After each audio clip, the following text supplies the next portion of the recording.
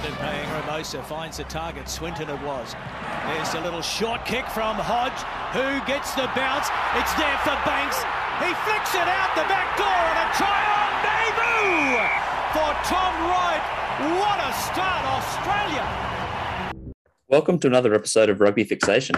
This week, we're going to be diving into two of the teams, the Brumbies and the Hurricanes, to have a look at all the things that make up their squad, including the record they had in 2021, the players coming in and out, the most impactful person that they could lose if there was an injury, players to look out for, ideal 23, the biggest hole if there's injuries, and their predicted finish in the competition. But I can't do it alone. You got sick of my brother. You've been sick of my mate. So what we've got is back for popular demand, Harry and Nelson from Giraffe Rugby. Guys, how you doing? Very good, mate. And no doubt they'll be screaming out for your other guests once they're finished with us. So thanks for having us on. Good to be here, mate. The group chats I'm in blew up when the Draw episode of yours came out because they're like, okay, Giraffe Rugby season's actually right around the corner. We need all the insight we can get. And I think the Draw one in particular gave a lot of fans, a lot to dive into with some of the teams that might be less known, and Drew is definitely one of those. But Brumbies and Hurricanes, before we dive into them, two pretty well-known and established teams. Are these teams you're excited to watch this year? Mate, how can you not be excited about any Kiwi rugby team, to be fair? And then the Brumbies as well, just another year with a lot of these players playing together, a bit more development, and it's going to be exciting to see how guys like Lolesio step up after that bit of time in the Wallabies Gold. Yeah, and I think I'm very excited to see if the Brumbies can actually match it with the Kiwi sides this year. You know, that's the big question over the Reds and the Brumbies. So very excited to see how they go. I think that leads us really well into the records for 2021. Because as I was putting the numbers together, I'm looking across and thinking, gee, Brumbies 8 from 15 wins. That's not very many. But when you consider they lost, 4 of the 5 to the New Zealand sides, that does sort of take away a lot of that sort of shine from what was a pretty good Super Rugby AU season. Only 3 losses were against the Reds, and of course they were all pretty interesting in the sense that it was all Nick Berry refereeing, an ex-Reds player. They're all, won in the last sort of minute. So, I mean, as a Reds fan, I'm stoked about the season, but they'll have a point to prove, I think, this year. 8 out of 15 wins, though. Was that a successful year for them, 2021, or probably a bit less than what they would have expected? Harry, I'll throw it to you. I think they would have expected a lot better, and no doubt they were, a whisker away from winning Super Rugby AU. I know there was the Taniela Tupou dive where the ball may have. I know you don't want to hear this, Rev, but where Tupou knocked the ball on, and the last play before they scored and won the game, stole it from them. So There's one big disappointment for them, and then I think they had one win against the New Zealand side. So I think they'll be disappointed with 8 from 15 for sure. And now, so I guess you're on the same boat, so I cut you off before that, but they did seem like the kind of team that would win more than they'd lose, and they did just sort of scrape that, but it's really not much for a team that looks really stacked on paper. Yeah, look, I think coming in from the year before when Super Rugby AU, I think they would have at least set the aim at doing the same again. So that's a step off, and then they definitely didn't have the Super Rugby Trans-Tasman season that they wanted. I think they had to at least take a couple of wins out of that one. So I don't think they'll be happy with it, and I think they'll be working really hard to definitely shine in these games against the Kiwis this year. Yeah. Now we'll go through some of the ins and outs of the squad. I might throw the ins to Harry and the outs to Nelson just for one of the biggest inclusions or exclusions. But looking through the names of players coming into the squad, Jesse Moggs come across from Pau in France, Cam Clark from the MLR. Ollie Sapsford, pretty exciting outside back from Hawke's Bay in the NPC. Chris Viawai-Sortia from Oyonnax in France as well, and then Hudson Crichton from the Reds. The other 2 players that have come in and probably don't demand as high recognition, Rodney Iona, an old but not super experienced fly half, and Ed Kennedy, a sort of hybrid lock/loose forward from the Scarlets in Wales. Harry, is there a player out of that sticks out as being the biggest inclusion, or it's just sort of much of a muchness for you? I'm split, man. I think they've got way too many outside backs, to be honest. And you bring in Chris Viawai-Sortia and Jesse Mogg. They're probably the 2 names that stand out to me as the most exciting. Obviously, Sortia can play pretty much anywhere in a back line. Yeah. But Jesse Mogg, he's been gone for 4 or 5 years, and I think he was on the fringes of becoming a Wallaby regular in the same way that Banks probably was 2 seasons ago. when he left. So very interested to see how those two guys and the Brumbies set up where they can maybe be nurtured and freshen up a little bit. And I really want to see how they go. And I think both of them are a chance to establish themselves into the main 15, which would be pretty big for both their careers. Yeah, I think that's massive around the outside backs, because looking at the players and trying to put together a 23, there were players I was leaving off the list. I thought, geez, these are good guys that could be starting or at least on the bench for a lot of Super Rugby teams and probably won't get that much game time for the Brumbies. Before we go to the outs, now, is that pretty similar to you? They're probably the two biggest inclusions for the team. Yeah, I think so. They've obviously brought a few other people in with a bit of experience at Super Rugby level, like Cam Clark. But, I mean, being how stacked they are, I don't know how much we see him. It will be interesting to see where he fills into that squad if he gets a bit of game time, if he's making numbers up, because he's a guy that I think has, really got very different opinions of him. Some people absolutely love him when he's on the field. I think he works quite hard as a winger, gets involved. But a lot of other people don't think he has the shine of some of the other wingers in this squad. So I don't think we'll see a lot of him, but I'm really interested to see definitely Faiwa Sotia and Mog and where they fit in. I mean, just coming from my Reds position, I think CFS, everyone's very keen to see what he does and where he fits in, especially if he can overtake anyone in the starting team or if he's just utility. But it's an exciting team. The players on the out, there's actually quite a lot of players that are either quite exciting options or players that have just sort of been in and around the squad for a little bit but might not have been starting. So they're not losing too many of their frontline talent, but the depth is definitely taking a little bit of a hit with some of these players. So some of the players missing out, Archer Holtz, Harry Lloyd, they've gone to two rival Super Rugby clubs, as have Isaac Fines, Bailey Quinzel, Christian Pasatoa and Reece Tarpanay, all going to the Force. James Tucker's gone back across to, I think, the Blues. Henry Stowers to Moana Pacifica with Solomoni Cutter. And then Mac Hansen's gone overseas to Connacht. And I think Will Miller and Tom Cusack, two open sides who have retired. So a long list of outs. Probably 5 or so names in there that I'm pretty excited by. Nelson, who's the biggest loss out of that lot for this Brumbies team? Well, I think when we're looking at that list, for me, it's depth in two positions. It's depth at fly half and it's depth at, open side flanker. And then if you throw a couple of injuries into it, that's where they're really going to feel it. I don't think there's a huge loss in their starting side. We'll go through who we think is going to cover that Sevens jersey, and they've got some options there. So, look, for me, I'm a huge Will Miller fan. Sad to see him go. I'm super excited about someone like Mac Hansen. Really sad to see him go. So they're interesting people for me. Pasatoa, Kunsul, they're all names you really don't want to lose in the squad, but for those guys, it's good to see them get some game time elsewhere. And Harry, the same for you, because we've named nearly everyone. Is it just Archer Holtz and Reece Tarpanay we're not that fussed about? But I mean, there's a lot of names there that are big losses. I think for me, Mac Hansen's the most exciting that's going. And I know he got a bit of a mention on your podcast as well, talking about the Brumbies and their sort of makeup there. So the one thing that I did want to look at, just as we're talking about these outs, because we are losing two fly half options in Pasatoa and Quinzel. Harry, is that going to be the biggest problem area if there's an injury?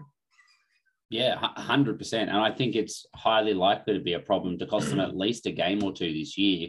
You're talking about a season where pretty much every player at some point is going to miss a game or two with COVID. And they've got basically zero depth in that position. So, yeah, I agree. Mac Hansen's the name where you go, he could have been anything, and they've really lost a star there, or a future star, current star in Ireland, apparently.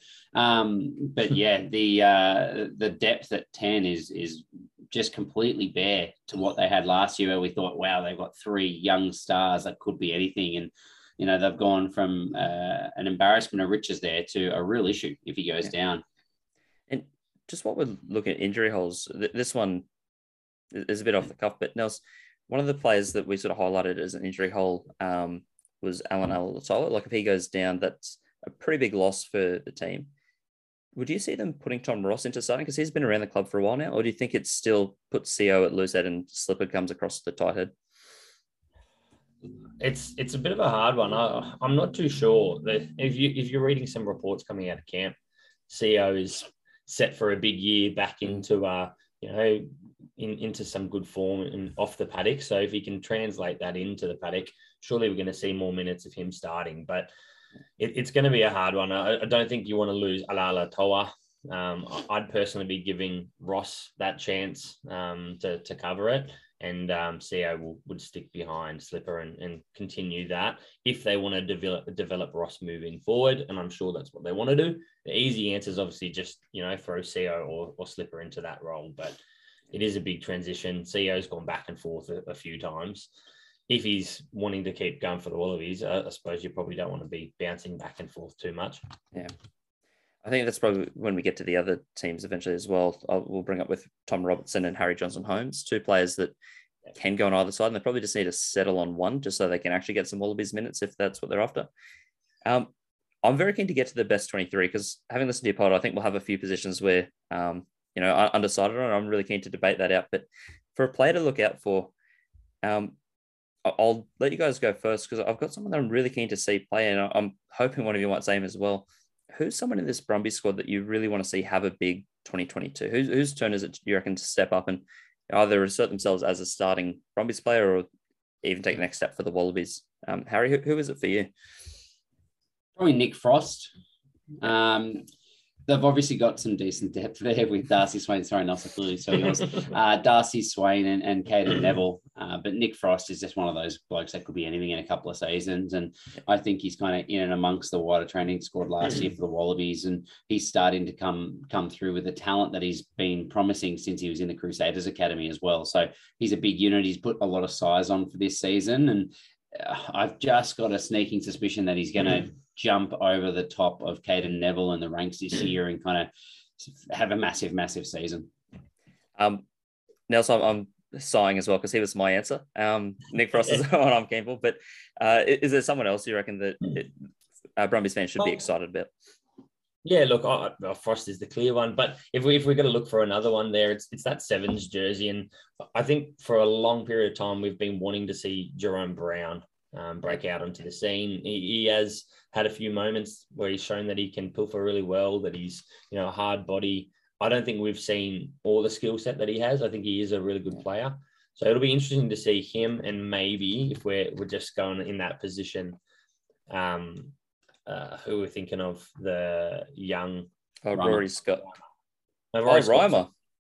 No, Scott, sorry. Okay. Harry with Reimer. Yeah, Rory Scott as well. So the battle between those two for that Sevens jersey, I think that'll be a really exciting one. I'd give the edge to Brown, but there's going to be a good battle there. This is why I love having you guys on, because Frost and that Brown and Scott dilemma, they were my options as well, because Rory Scott, at first I thought, he should start, but I keep hearing all these great things about Jerome Brown, and then I see that Scott's only 19, I think turning 20 maybe later this year. Just so young still. Like it's plenty of room for him to grow. So yeah, that 7 jersey is really exciting. But I mean, just looking at the team, they're so stacked. Like there's so many great options that this team can have. So let's go through the 23. And this isn't necessarily, for people listening, this isn't necessarily the best team on paper. This is a team that I'd like to see.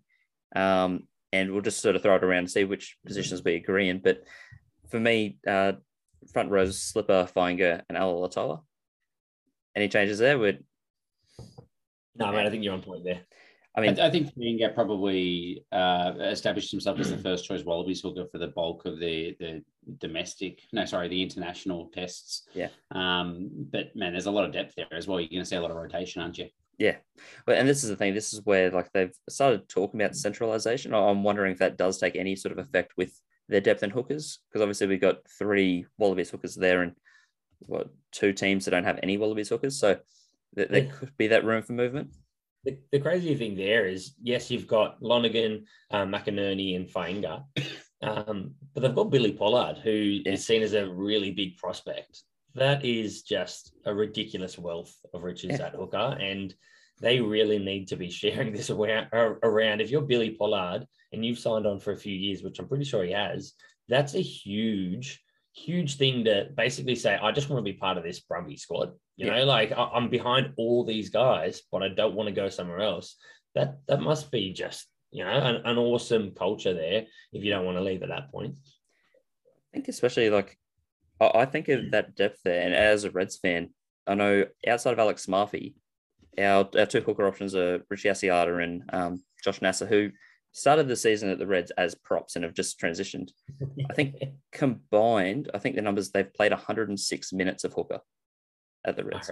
So like that's staggeringly low. And I get that Pollard hasn't made his debut, I don't think, but I mean, still to have someone that actually plays hooker and has been the whole time would make a difference. But getting sidetracked, I'll find a way to bring up Reds wherever I can.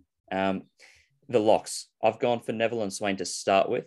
I do think Frost will take that by the end of the season, but I think that probably makes the most sense to start with. And then a back row of Valentini, Brown, and Samu. So are we on board with that so far? 100%. That's exactly what I had. Yeah, I had the same dilemma as you in the sense that when I wrote this team out to begin with, it was Scott at 7. Yeah. Just because I was interested with him last year. I thought he was really good. He's got lots of promise. But again, I just don't think we've seen, the talent that Brown is. So I think he gets that first shot for sure. Yeah. Plus, I keep seeing all these awesome numbers from Brown and like all the Bronco training and all the stuff they're doing. Apparently, he's just tearing it up. So I'm keen to see him actually, with a full season without injury, what he can do in that jersey. Fingers crossed. The back line, I think, is where we might have a few different bits of debate. So obviously, we got Albert starting at 9. And so we've got Nick White and Noah Lolesio. Hopefully no surprises are there. But I think the pick and drive guys just called in, mate. I just got a text from them. They said that they've got Ryan Lonergan starting at 9. Makes sense. That would be Ando with the love heart eyes emojis for sure. So I think even centers, Simoni and Nikita are pretty locked. It's the outside backs that I'm really keen to see how they break down, because even for me, I'm not really set on how I see them weighing up. I think Tom Wright has got one of the jerseys. I've got him on the left wing. I've kept Andy Muirhead on the right wing just because he actually did impress with the amount of broken tackles and things he could pull off in Super Rugby AU in particular, and then Tom Banks at fullback. Nelson, I'll throw to you. Are you wanting that to look any different? Do you want a few changes to that? Look, I think for me, I do want to see Mogg on that right wing. He played a lot of right wing before he's come back. Obviously, he's more of a fullback traditionally, and everyone knows him really as a fullback. But Muirhead has continued to frustratingly impress. Like, I don't get what it is about him. He doesn't look like he should be a winger that's doing what he's doing. Yeah. But he just seems to beat guys, in the most tiny amounts of space. Can I ask the real question? Yeah. If he had Julian Sevilla's body and had the exact same stats that he had right now, would you be starting him every single game? Yes. Yeah. Better than Corabetti, better than Kellaway. Yeah. He impresses, but I just don't know what it is. Like, I actually like him. Don't get me wrong. I'm not saying I don't like him. But he will never be a Wallabies winger that's going to get good minutes there. So, like, Mogg might fill a void for the Wallabies in the 2023 World Cup. I don't see Muirhead filling that void. So, for me, Mogg's come back to Australia wanting a Wallabies jersey, and he has to be serious about, putting his name down on that back three, whether it's fullback or right wing. So, I think he's going to do everything he can, and that right wing is probably going to be where he gets his first shot. It is funny just mentioning the Muirhead, because I had the same thing with Leota. I think they've got that sort of similarity of, like, based on what they do on the field, there's nothing sort of wrong with them. Like, they're doing everything right. But when they got picked in the Wallabies squad, I'm like, oh, really? Like, is that the right person? But yeah, I mean, they can prove me wrong. Leota already has. Muirhead might given the chance. Harry, is that your back three? Are you on board with Nelson, me, somewhere in between? I think I'll echo both of you. I'm not going to give anything too individual here. I had Andy Muirhead as one of my starting wingers because that's what I expect to happen. Yeah. But I'd love to see F. Sortia and Jesse Mogg getting the run there as well. And then it can be down to who performs the best, right? I think Tom Wright and Tom Banks are definitely locked in. They're the two Wallabies. Banks was the starting 15 for the Wallabies last year, so they're locks. And then it's just who comes in the last spot. I've got a question for you, Red. In terms of Mogg, obviously we know him as a fullback. There is holes in Banks' game that he's not the fully rounded fullback. Do we think Mogg's going to get a bit of a shot there to actually try to take that jersey off him? I mean, you'd think that's a conducive environment for everyone to keep improving, or do you think he's just going to be kind of used as a backup there or on the wing?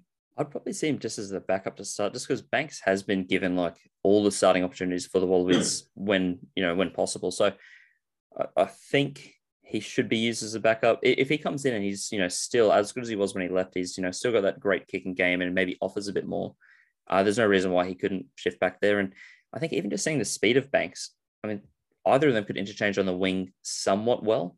I still think Banks probably attacks best from fullback because he needs that space and somewhere to sort of run through. But for me, I still think Banks has to be the starting fullback. I really want the season to be dedicated to Banks, Hodge, Pataya, starting 15 for the club the whole season, and just whoever's the best of the lot, pick for the Wallabies. No one can need a Wasi or like one of those. Tons of options at the time. He went without saying. The other ones I had to spruce up a little bit, but yeah, Marky Mark, he's.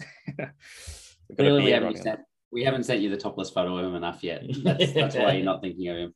I just actually just need to make sure it's not my background on my phone because I think that's that's an impressive shot.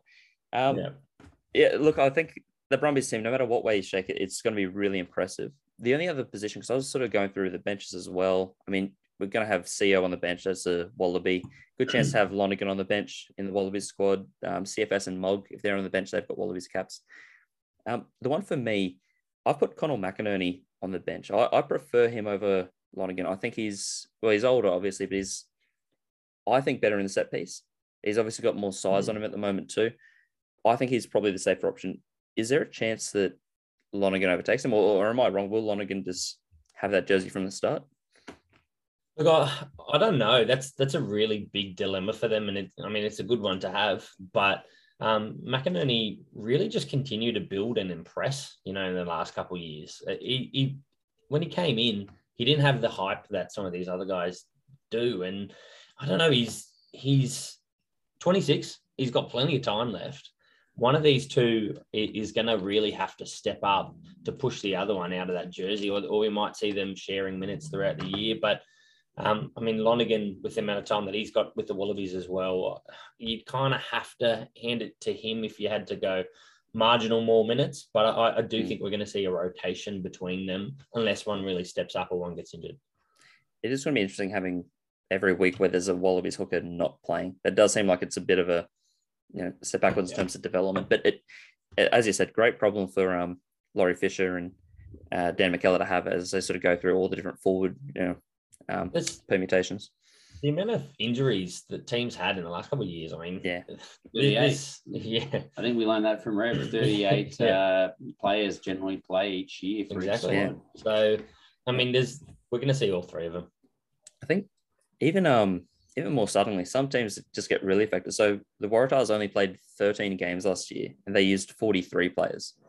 Like that's a crazy amount just to be going through. It really makes you think like how big these squads have to be, and especially if it's one position that keeps getting impacted, which for them I think was the front row just kept getting hammered. But that seems like a pretty good rundown for the Brumbies. We'll finish with a prediction.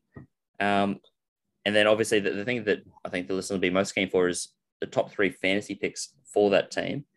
So out of the 12 teams in the comp, where do you see this team finishing on the ladder? Harry, I'll start with you.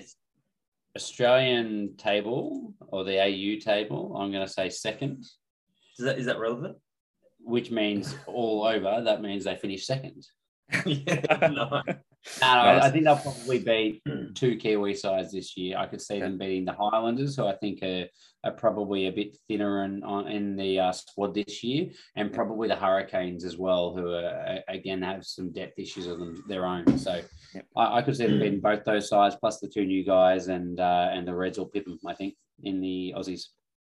Very nice of you. Nelson, how about you? Yeah, look, I'm of a pretty similar opinion. They'll probably be sitting 4th or 5th. If they're sitting 4th, I think that's really quite good. But that's probably the target. Depends if they can pip the Reds and how they've evolved from those losses against them last year. But I think they're probably second in the Australian Conference, and I think 4th, 5th is where they're sitting. I think that's pretty bang on with what I'm thinking. I've put them down as 4th. I actually think they will beat the Reds this year. I think just looking at the 2 sets of 23s, there's something about the Brumbies. It looks so good, and the depth on the bench is great. So, pretty heartbreaking to say as a Reds fan, but I think they're probably 4th and 5th, the 2 of them, and I see Brumbies probably just edging them at the moment. Well, they've got a few exciting people to throw in, but they're also not going, you know what, let's chuck some random person at fullback and then and do things like that, some random Pataia. But yeah, look, I think the Brumbies is definitely a little bit more settled with some of those things, and that's going to go a long way for them. Yeah, so I'm very excited by them. And I guess to add to that excitement, the thing that really, what I'm keen to know, the 3 best picks of fantasy players from their team. So this is tough. Because I don't want to name 9 people, maybe we just do 1 or 2 each. But Nelson, who's someone in that Brumbies team that you need to have in your draft team? Scrolling through that list, there's definitely a few that sit there that are potentially really exciting players. I think, sadly, for me, just because I don't think he's got the evolve game, but for a fantasy game, Tommy Banks is really good. Last year, he was an absolute weapon there. So 39 points on average a year. I think he was their top. All right. Yep. Obviously, it's a stacked position outside backs. So you got to take that as on board as well. But he can find the line. He's a quick, hard running boy on the back of a really solid back line. So he's not a bad one. Very nice. And Harry, who's someone for you that you're pretty keen to get your hands on? I'm going to say Pete Samu. I think when he's consistently starting, he scores really, really well because he's got such a good running game and he's got a big work rate around the field in D as well. So he's been hampered the last couple of seasons by just being rotated in and out. But I think the loss of Cusack and Miller mean that he's going to get consistent game time. And I reckon he'll be one of the best, if not the best player for them. Yeah, nice. Summer would have actually been mine as well. I got such a soft spot for him in that team. I think he just adds so much. But one of the players that I'm pretty keen to get, and it won't be early rounds, but I think he's probably the last lock that I'm excited by is Darcy Swain. I just think his game's evolved a lot over the last sort of year or so. And while he's not going to be a first, maybe 6th round pick or anything like that, I think he's around my 9th or so lock in terms of my preferences. And he's someone that I think will do better than most people are expecting. It might be a bit of a sleeper pick. So Swain for me, I'm excited by whether he lives up to that, because I don't think his last year was overly great stats wise, but I think he's got something to go into. So very exciting. I'm keen to dive into that. But look, I'm just looking at his stats now. Yeah. The big thing for me is he needs to make more carries. You know, he got a lot of game time last year, but literally in the last 4 games he played, 5 games he played, he never made more than 2 carries. So if he's going to be a fantasy scorer, they really need to start to use him to get forward. And with ball in hand, and I'm not sure that's how they see him in a team with so many good damaging runners. But yeah, I think that's probably the big question if he can bring that to his game. I'm thinking it'll be the 4 line-out steals against the Waratahs. That's the kind of the thing I need. I'd love to disagree with you, but I can't. Yeah. But yeah, look, if I was going for someone that's going to go high, like Alatoa is obviously so exciting, and you know, even Noah Lolesio without the competition for 10 jerseys might make him a little bit higher on the list. But realistically, where all the exciting draft options are happening is the New Zealand side of the draw. So let's have a look at Hurricanes. They've got a pretty interesting squad and a few already big outs just from the start of the season. So touching on the 2021, they've got a pretty similar win-loss record to Brumbies. They won 7 of their 13, and they were the only New Zealand side that didn't make any of the finals. So, you know, they've got a point to prove. They're probably hurting a little bit from that. 7 of 13. I think that is technically the worst record out of the New Zealand sides. Harry, should that be something that they're concerned about, or that's still a good season for them? Oh, they're definitely concerned about it. I don't think there's a single New Zealand side that's happy to take a season of 7 for 13. Like every single New Zealand side expects to win every single game, don't they? At least against the Aussies. Yeah, that's right. So yeah, I think they'll be very disappointed. No doubt they'll be aiming for a finals and at least a semi-final finish this year, and I'm sure they'll be backing themselves to win the whole comp. So yeah, they'll be very, very disappointed. And Nels, I guess being the only team that didn't make the finals, that's, you know, a massive thing to take. Are the chances of doing that much better this year? Oh, look, I think 8 teams out of 12, when, you know, you got the 2 new sides coming in, a few Aussie teams with some significant changes. Look, I think they really need to make that top 8. It's not a huge ask. So if they're not making that top 8, something's seriously wrong. And we'll go through obviously the changes in the squad, and there's some significant ones.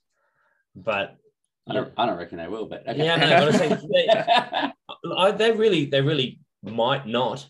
But I mean, if you're a Kiwi and you're not making top 8 of 14 sides when it's 2 teams first season, something is seriously wrong. Yeah. So it's a Kiwi team. I can't bank against them. Nice. Well, let's have a look at the players that they've brought in, because there are some big names. There's a lot of names. There's some big, some that I don't think will be getting any game time. Owen Franks, he's a big name, but we'll get to him soon because he's also one of the outs. Basilio Tosi, another prop. Dom Bird, a nice experienced lock who's come back across from France, as well as Justin Sangster, Caleb Delaney, Blake Gibson from the Blues, TK Howden and Tyler Lobsher in the forward. So there's a decent chunk there. Throwing into the mix, TJ Perenara, who's come back from Japan, Aidan Morgan, one of the fly halves from the NPC, and then Balin Sullivan, Ty Walden, and Josh Morby in the back. So there's some big names there. Well, I guess we'll touch on them. Harry, who's the biggest name coming in out of that lot? Obviously, we'll ignore Franks, which, as you said, we'll get to. But I think probably the smartest pick for them could well be. There's a few there I'm judging between, but if I have to pick one, I'm going to say Dominic Bird. Yeah. Obviously, Blackwell and Scrafton are probably the incumbents at lock for them, but Dominic Bird was very good back when he played for the Crusaders, has a couple of Kiwi caps. He's been overseas to France and you would expect developed his game further. He's a talented lock and could be a really integral part of their forward pack. And I think he brings that grunt that they often get said to be lacking in a Hurricanes team that likes to throw the ball around so much. No, I think he's a smart call because I think he's also like ridiculously tall, isn't he?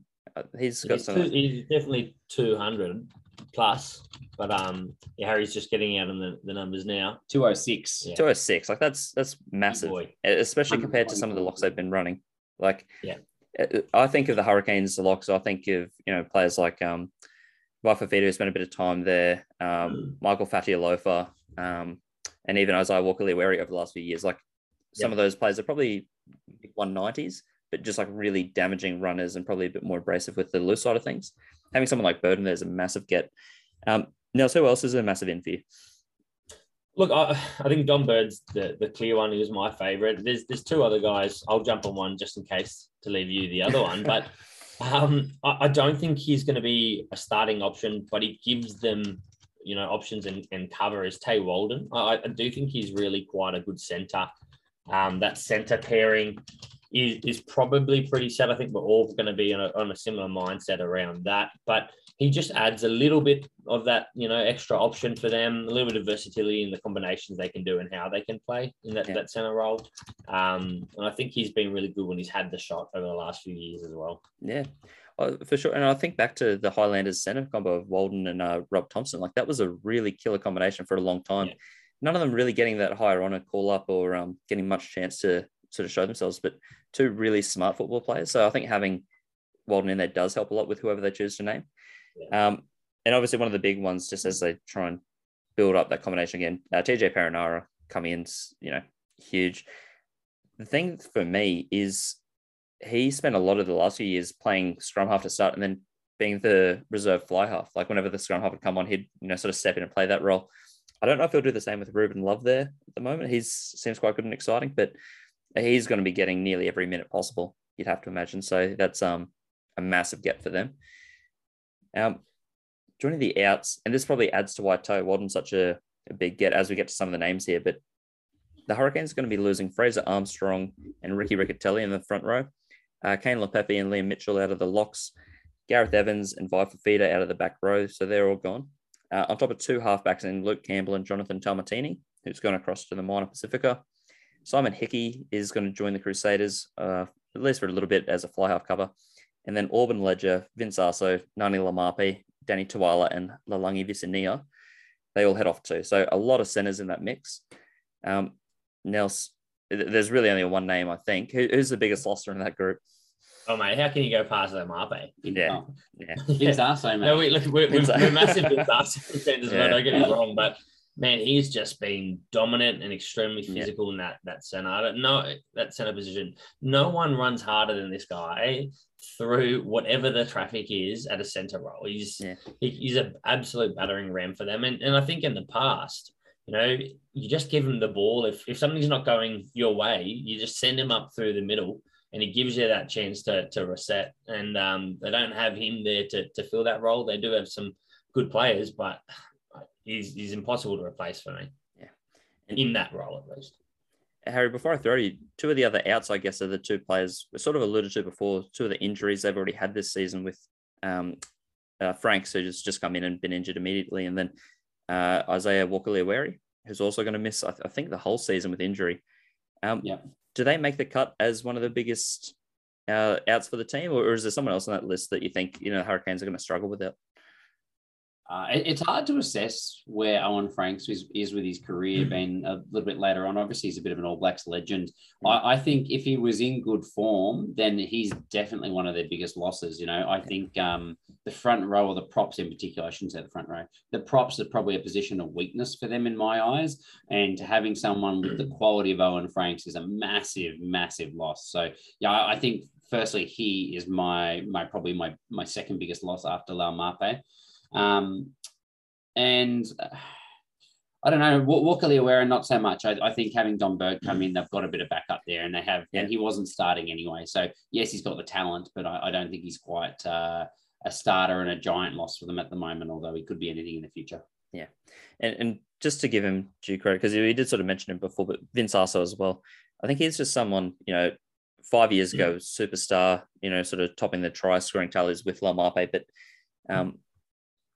for the last few years, he's just been able to cover any position. He probably hasn't been a starter, but he's just someone you can bank on. If there's any injury, he'll be able to fill in the centers or on the wings and do a really good job. So I think they are going to feel that sort of lost presence if some of the new guys they get can't stand up. I definitely think he's of a higher caliber than a Josh Morby or someone like that, even though they're slightly different positions. Player to look out for. I might kick this one off just because you guys, you're on the money, so you're taking all my answers as well. I need to get something out there, just make sure I'm not just copying you. But for me, it's Peter Umaga-Jensen. He's got such a big role this year, I think, trying to fill in the void of those lost centers. And he's got his cap for the All Blacks. He's obviously a really exciting player, and he's torn up NPC. Whenever you see the stats come up on the screen, the amount of broken tackles and, damaging things he was doing ball in hand, I think he's going to be the next big battering ram. They need to use him like that. But obviously, this is a team stacked with talent. So, Harry, who's someone else that is a player that you're keen to see this year? But before I answer, can I actually ask you a question on Peter Umaga-Jensen? Because I find him fascinating for this Hurricane side. I almost called it the Warriors. The Hurricane side this year, because he obviously played outside of Laumape when he was so good a couple of seasons ago. And then last year, it looked like he fell out of favour and Billy Proctor was being picked above him. Yeah. Do you see him as a 12 option now to partner Proctor, or do you think he's just going to usurp him and get back to his All Blacks form? How do you think they'll use him? I actually don't have Proctor in my starting team at all. I don't rate Proctor as much as the coaches do. And again, he's not his brother, is he? No, he's not his brother. He's not the best player in the world, or the best centre in the world, whatever it was called.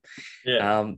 I've gone for probably a slightly different team. But yeah, for me, it depends on what the coach uses, because I think if you're set on having Walden, then you'd have Walden as your 12 and Umaga-Jensen as 13. But for me, I see him as a 12. So I've got him at 12, and I want to fast track Bailyn Sullivan to the 13 jersey, if I'm honest. Yeah, so, I mean, we've seen what Zahn can do. Sullivan's been unreal in NPC, but we'll get to full 23. But yeah, for quick answer, I guess I see him as an inside center. I think that's where he's most damaging, ball in hand, and can be used most effectively. Nelson, was there a player that you saw as the one that you're most keen to see this year? Look, I'm just continually excited by Aumua and his, slow transition, hopefully in taking that starting jersey. Not once, I think last year, did he play more than 60 minutes. And there's no surprise when you've got Dane Coles in your squad. Yeah. But how old is Dane Coles now? 35 or something along those lines. So I just see a slow transition. I don't think Aumua is just going to take bulk minutes week in, week out. But he's just such a dominant ball carrier. He's got a really good skill set for a hooker as well. And, I mean, ball in hand, he's just so exciting to watch. Yeah. That's going to be one of the biggest headaches. And I think the area I struggled the most with was who starts out of those two and how do you split minutes between the veteran and arguably the starting hooker, for the All Blacks. Not that I agree with that, but, he's been given a lot of opportunities there. And then the most exciting and damaging runner. So how about we get into the 23 just so we can try and settle that debate? We got 3. We can get some sort of dominance there. The front row, as has already been mentioned, it's not the strongest area for them with the props, but I think they've actually developed a little bit of exciting options, maybe better fantasy players than actual scrummaging options. But for me, I want to start with Xavier Numia, Dane Coles, and Tyrell Lomax as a front row. And I'd be having more Rickety Stones and Alex Fido on the bench. Is that how you guys are seeing it as well? Yeah, look, it's pretty close, pretty on point. I think for me, it's just that headache at the hooker jersey. Yeah. Coles, he could fill a dynamic kind of role off the bench, but it probably does make a bit of sense to start him and bring someone with the punch of Amua on later on in the game as well. The only other name I had there was Basili Otosi, who was a number 8 and has moved to the front row, much like so many dynamic, excellent international front rowers. So I'm not sure where he is in their pecking order. He's probably lower down, but that excites me. I kind of want to see what he can do. So you're saying he's a poor man's Pone? Yeah. Yeah, he could be a good man's Pone. Yeah. I think any prop that can cover back row as well, that's so exciting as an option to come through. But I actually don't mind that team so far. There's not household names, but it looks a little better on paper than I was expecting. For the locks, I'm going to start with Blackwell and Bird. I think 2 workhorses, so maybe not the same punch as normal, but like 2 really hard-working players. Is that what you guys would see as well?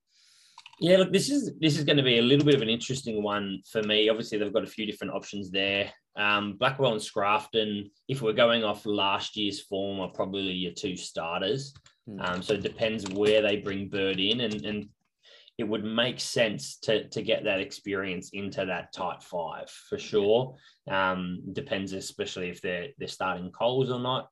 But it's really interesting to see, does he get straight in? Does he have to work his way in, or is he used as that kind of bench role for them as well? So it is a bit of a tricky one for me. And I think for the back row, there's also a few question marks as well, because there's a team that I want to see and there's the exciting players, but then there's also people that have been around the bush for a while. I want to see Devon Flanders, Duplessis Karifi, and Artie Sevilla as the back row. I don't like Karifi particularly. So if he was ousted and... What a solution for you. Yeah, I want to hear it. What are you thinking for the back row? Artie Sevilla back to 7. Yep. And then Braden Yose back at number 8. Perfect. Yeah. No, and that's exactly what I want for the end of the year. I've got Yossi on the bench ready to overtake, because I think seeing him this year in the NPC, he was so exciting to watch. And I think that's what they need. I think getting Bird in is smart because he's a sort of safer player, but the Hurricanes flourish because of their exciting players. So I don't want to see Reed Princep, who's making, 16 tackles, running 10 times for, 2 meters. I want to see some like X factor players. And I think the Hurricanes have them in spades. So, I mean, a Flanders, Sevilla, Yossi back row is just dynamite. So. Yeah. Well, that's good. All right.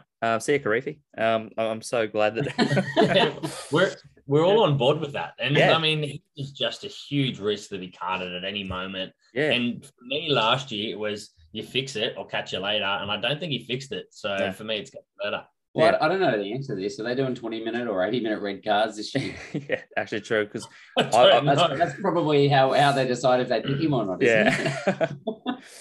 Because I think the change he made to the draft scoring system, where penalties went from -5 to -4, that was nearly solely for Karifi. Like he was a major benefactor of that. He pretty much 100%. Just him and the props. All right, so there are a few question marks for the forward back, but it's still an exciting team on paper. For me, the halves, I've gone Perinara and Love. Ruben Love really excited me. He's someone that I think at the start of last year, we had listed as a outside back in our fantasy comp, just because I sort of saw him as a fullback. And now that he's listed as a fly half, we're very excited to try and get him early. I think just as someone that looks like he wants to run the ball a lot, even though he might not kick, for sticks as often as you'd like him to. But Perinara and Love seems like the combo for me. Do we have any Jackson Garden Bachop lovers on the other side, or? We don't. No. No, we definitely don't. Okay. It's not Connor. You know, he's the wrong Garden Bishop for sure. It might be real rough, but we used to call him Gun Batshit when he was at the, at the Rebels. Yeah. Look, I'm a big fan of Booth. I mean, he's definitely not taking over Perinara, but Jeez, he's unlucky. he is such a good halfback. I think you actually have to give him some good minutes. You know, I think he's a developing player. He's had some really, you know, unfortunate years being behind people and with some injuries when he's been performing really well. So he's the one that can upset the apple cart a little bit for me. He's just an exciting player. Yeah, and the other name that I want to highlight is Aiden Morgan. You know, they don't have a lot of depth at fly half. Obviously, I think Ruben Love will be given the keys to steer the team around this year, but Garden Bishop, I mean, you know my thoughts on him now. Aiden Morgan, I think if he's coming through as a young playmaker, he's very exciting as well. So they do have some interesting young talent there as well. Nice. The area that we've already spoken about a little bit, the centers and the outside backs, there's probably a little bit of room for argument. So I might go the outside backs first, just because I think, to me, they're a little bit more clear-cut. I've put Rayasi, Sevilla, and Barrett. Julian Sevilla, I didn't know what sort of form he'd come back in. But last year, I think he actually proved he's still got it, still really damaging ball in hand. And I think just has that experience as well in a backline that isn't super experienced, still quite young. So to me, Rayasi and Barrett are a lock. And then that right wing, I've put Sevilla. But I guess there's room for movement. Do you guys see Houston or is someone else stepping into that role? I'm a huge Houston fan. I think one of the things that maybe goes against him, that he's a little bit more versatile. Hoyson, a little bit more versatile to cover sort of the centers, the wing, and that might go against him, which means he fills that bench role really well. But we had this same question, so I was looking at the minutes that each of these guys played. Hoyson played 615, Rayasi played 685, and Sevilla 758. By the end of the year, he definitely got, you know, bulk of the minutes. But if we see how that broke up, Sevilla played 8 on the right, 2 on the left. Hoyson played 5 on the right, 3 on the left, and Rayasi only played on the left. He played 8 on the left. So they're clearly seeing him as their left wing. Yeah. So it is sort of out of that Sevilla Hoyson and how they want to sort of play. But off the back of last year, Sevilla's probably getting that start. Yeah.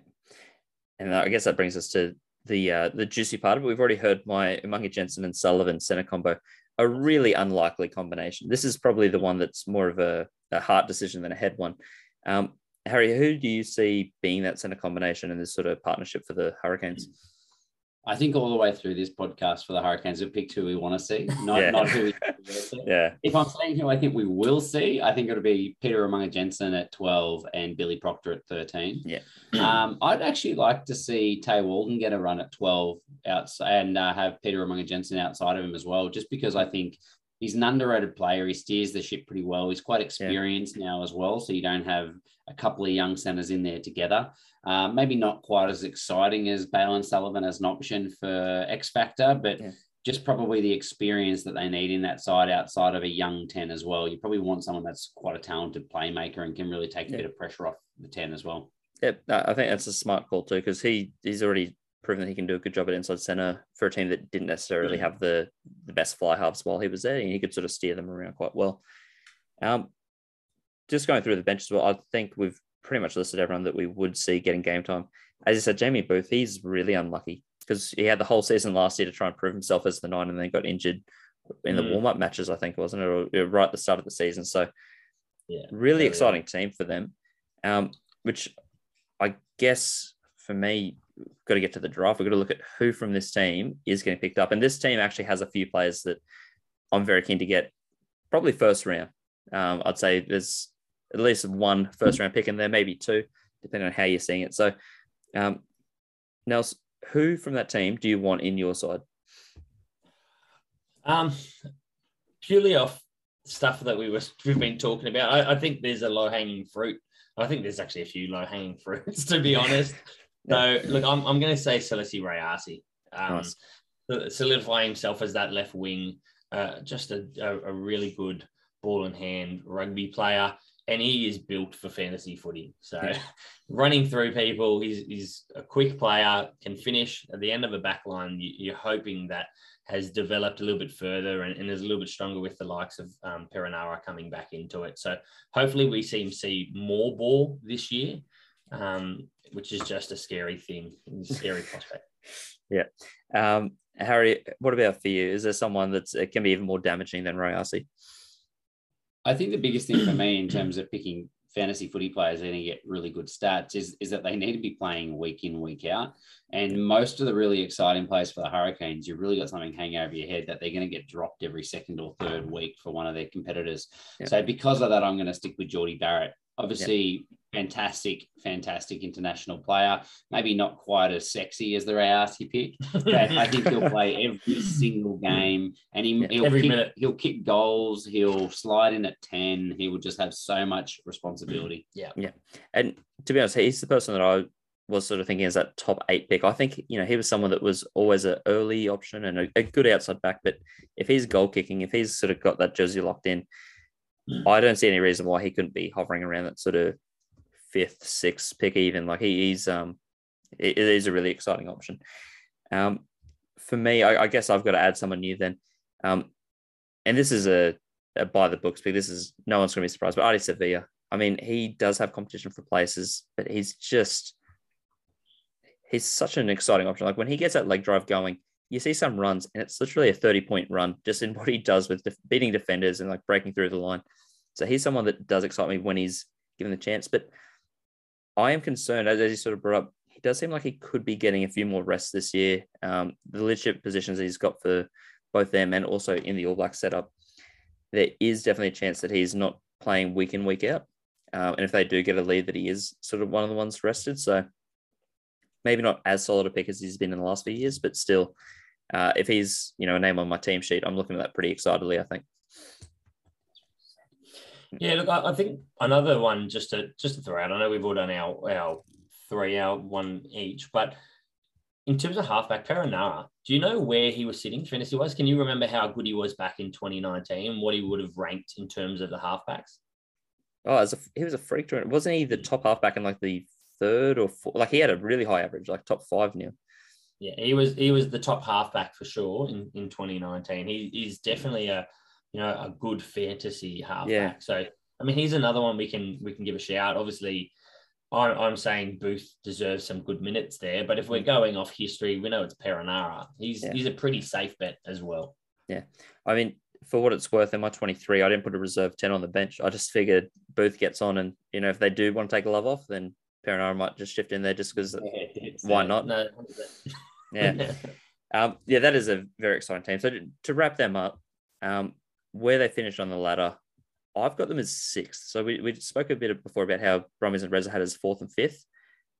I might have gone a little high on that. And I can sort of tell by the reactions it might be higher than you think. But for me, I think that team on paper is exciting enough, and they've got a really good 15. If just sort of keeping them healthy and how quickly that sort of tight 5 can gel and mix it with the rest.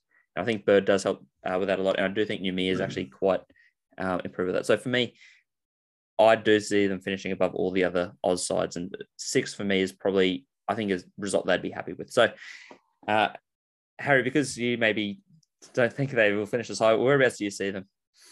I'm doing the maths in my head. I'm like, oh no, that makes complete sense. Yeah. For some reason, I had in my head 9th, but I think I was just counting badly, to be honest with you. I agree. I think they'll come 4th out of the New Zealand sides. Yeah. They'll beat all the Aussie sides other than the Reds and the Brums. Yeah. And the way that New Zealand plays Australia, they could even beat one of those sides. So yeah, I think 6 is pretty fair. Okay. That is one of the things when you said outside the 8, I was like, oh yeah, like great. This is a good take, because I don't know if I'm being too generous with them. And I think when we hear we haven't accounted for the Tars topping the table yet. Yeah, it's true. True, yeah. I mean, I think the Tars, I know we're sort of derailing it to be a Tars and Reds podcast as much as we can, but which it should. The Tars just having Hooper, I think that's +3 wins instantly. Just having him in the team there's 3 wins just added in. 3 wins for the year, then, right? So look, I'm very keen to see them play. But look, thanks for coming on talking about Brumbies and Hurricanes. These are 2 of the most exciting teams for me. And while they don't have the maybe the caliber of the Crusaders and Blues, this is a very stacked set of teams. So I'm glad we could have you on to talk about them and just sort of go through these guys. Before wrapping up, is there anything, I guess, with these teams or with Super Rugby Pacific in general that you're most excited for before the season starts? Look, I just think over the last few years, we've had a transition that we've probably had to have in Super Rugby. You know, although none of us like losing the South African sides, it makes sense in terms of the structure, the travel. We all missed the Western Force. I don't think they should have ever gone. So great to see them back. We've seen the Ndrua come through in the NRC and just be such an exciting team with far less support than they have now. So and then the Moana Pacifica coming into it. This for me is almost perfect. I don't know what the perfect structure looks like, and it probably involves a Super Rugby AU and a Super Rugby Aotearoa to start off with, and we might actually, be looking directly at that. But for me, I'm just excited to see this new format that looks like what the future of Super Rugby is going to be. So I'm excited for that. Nice.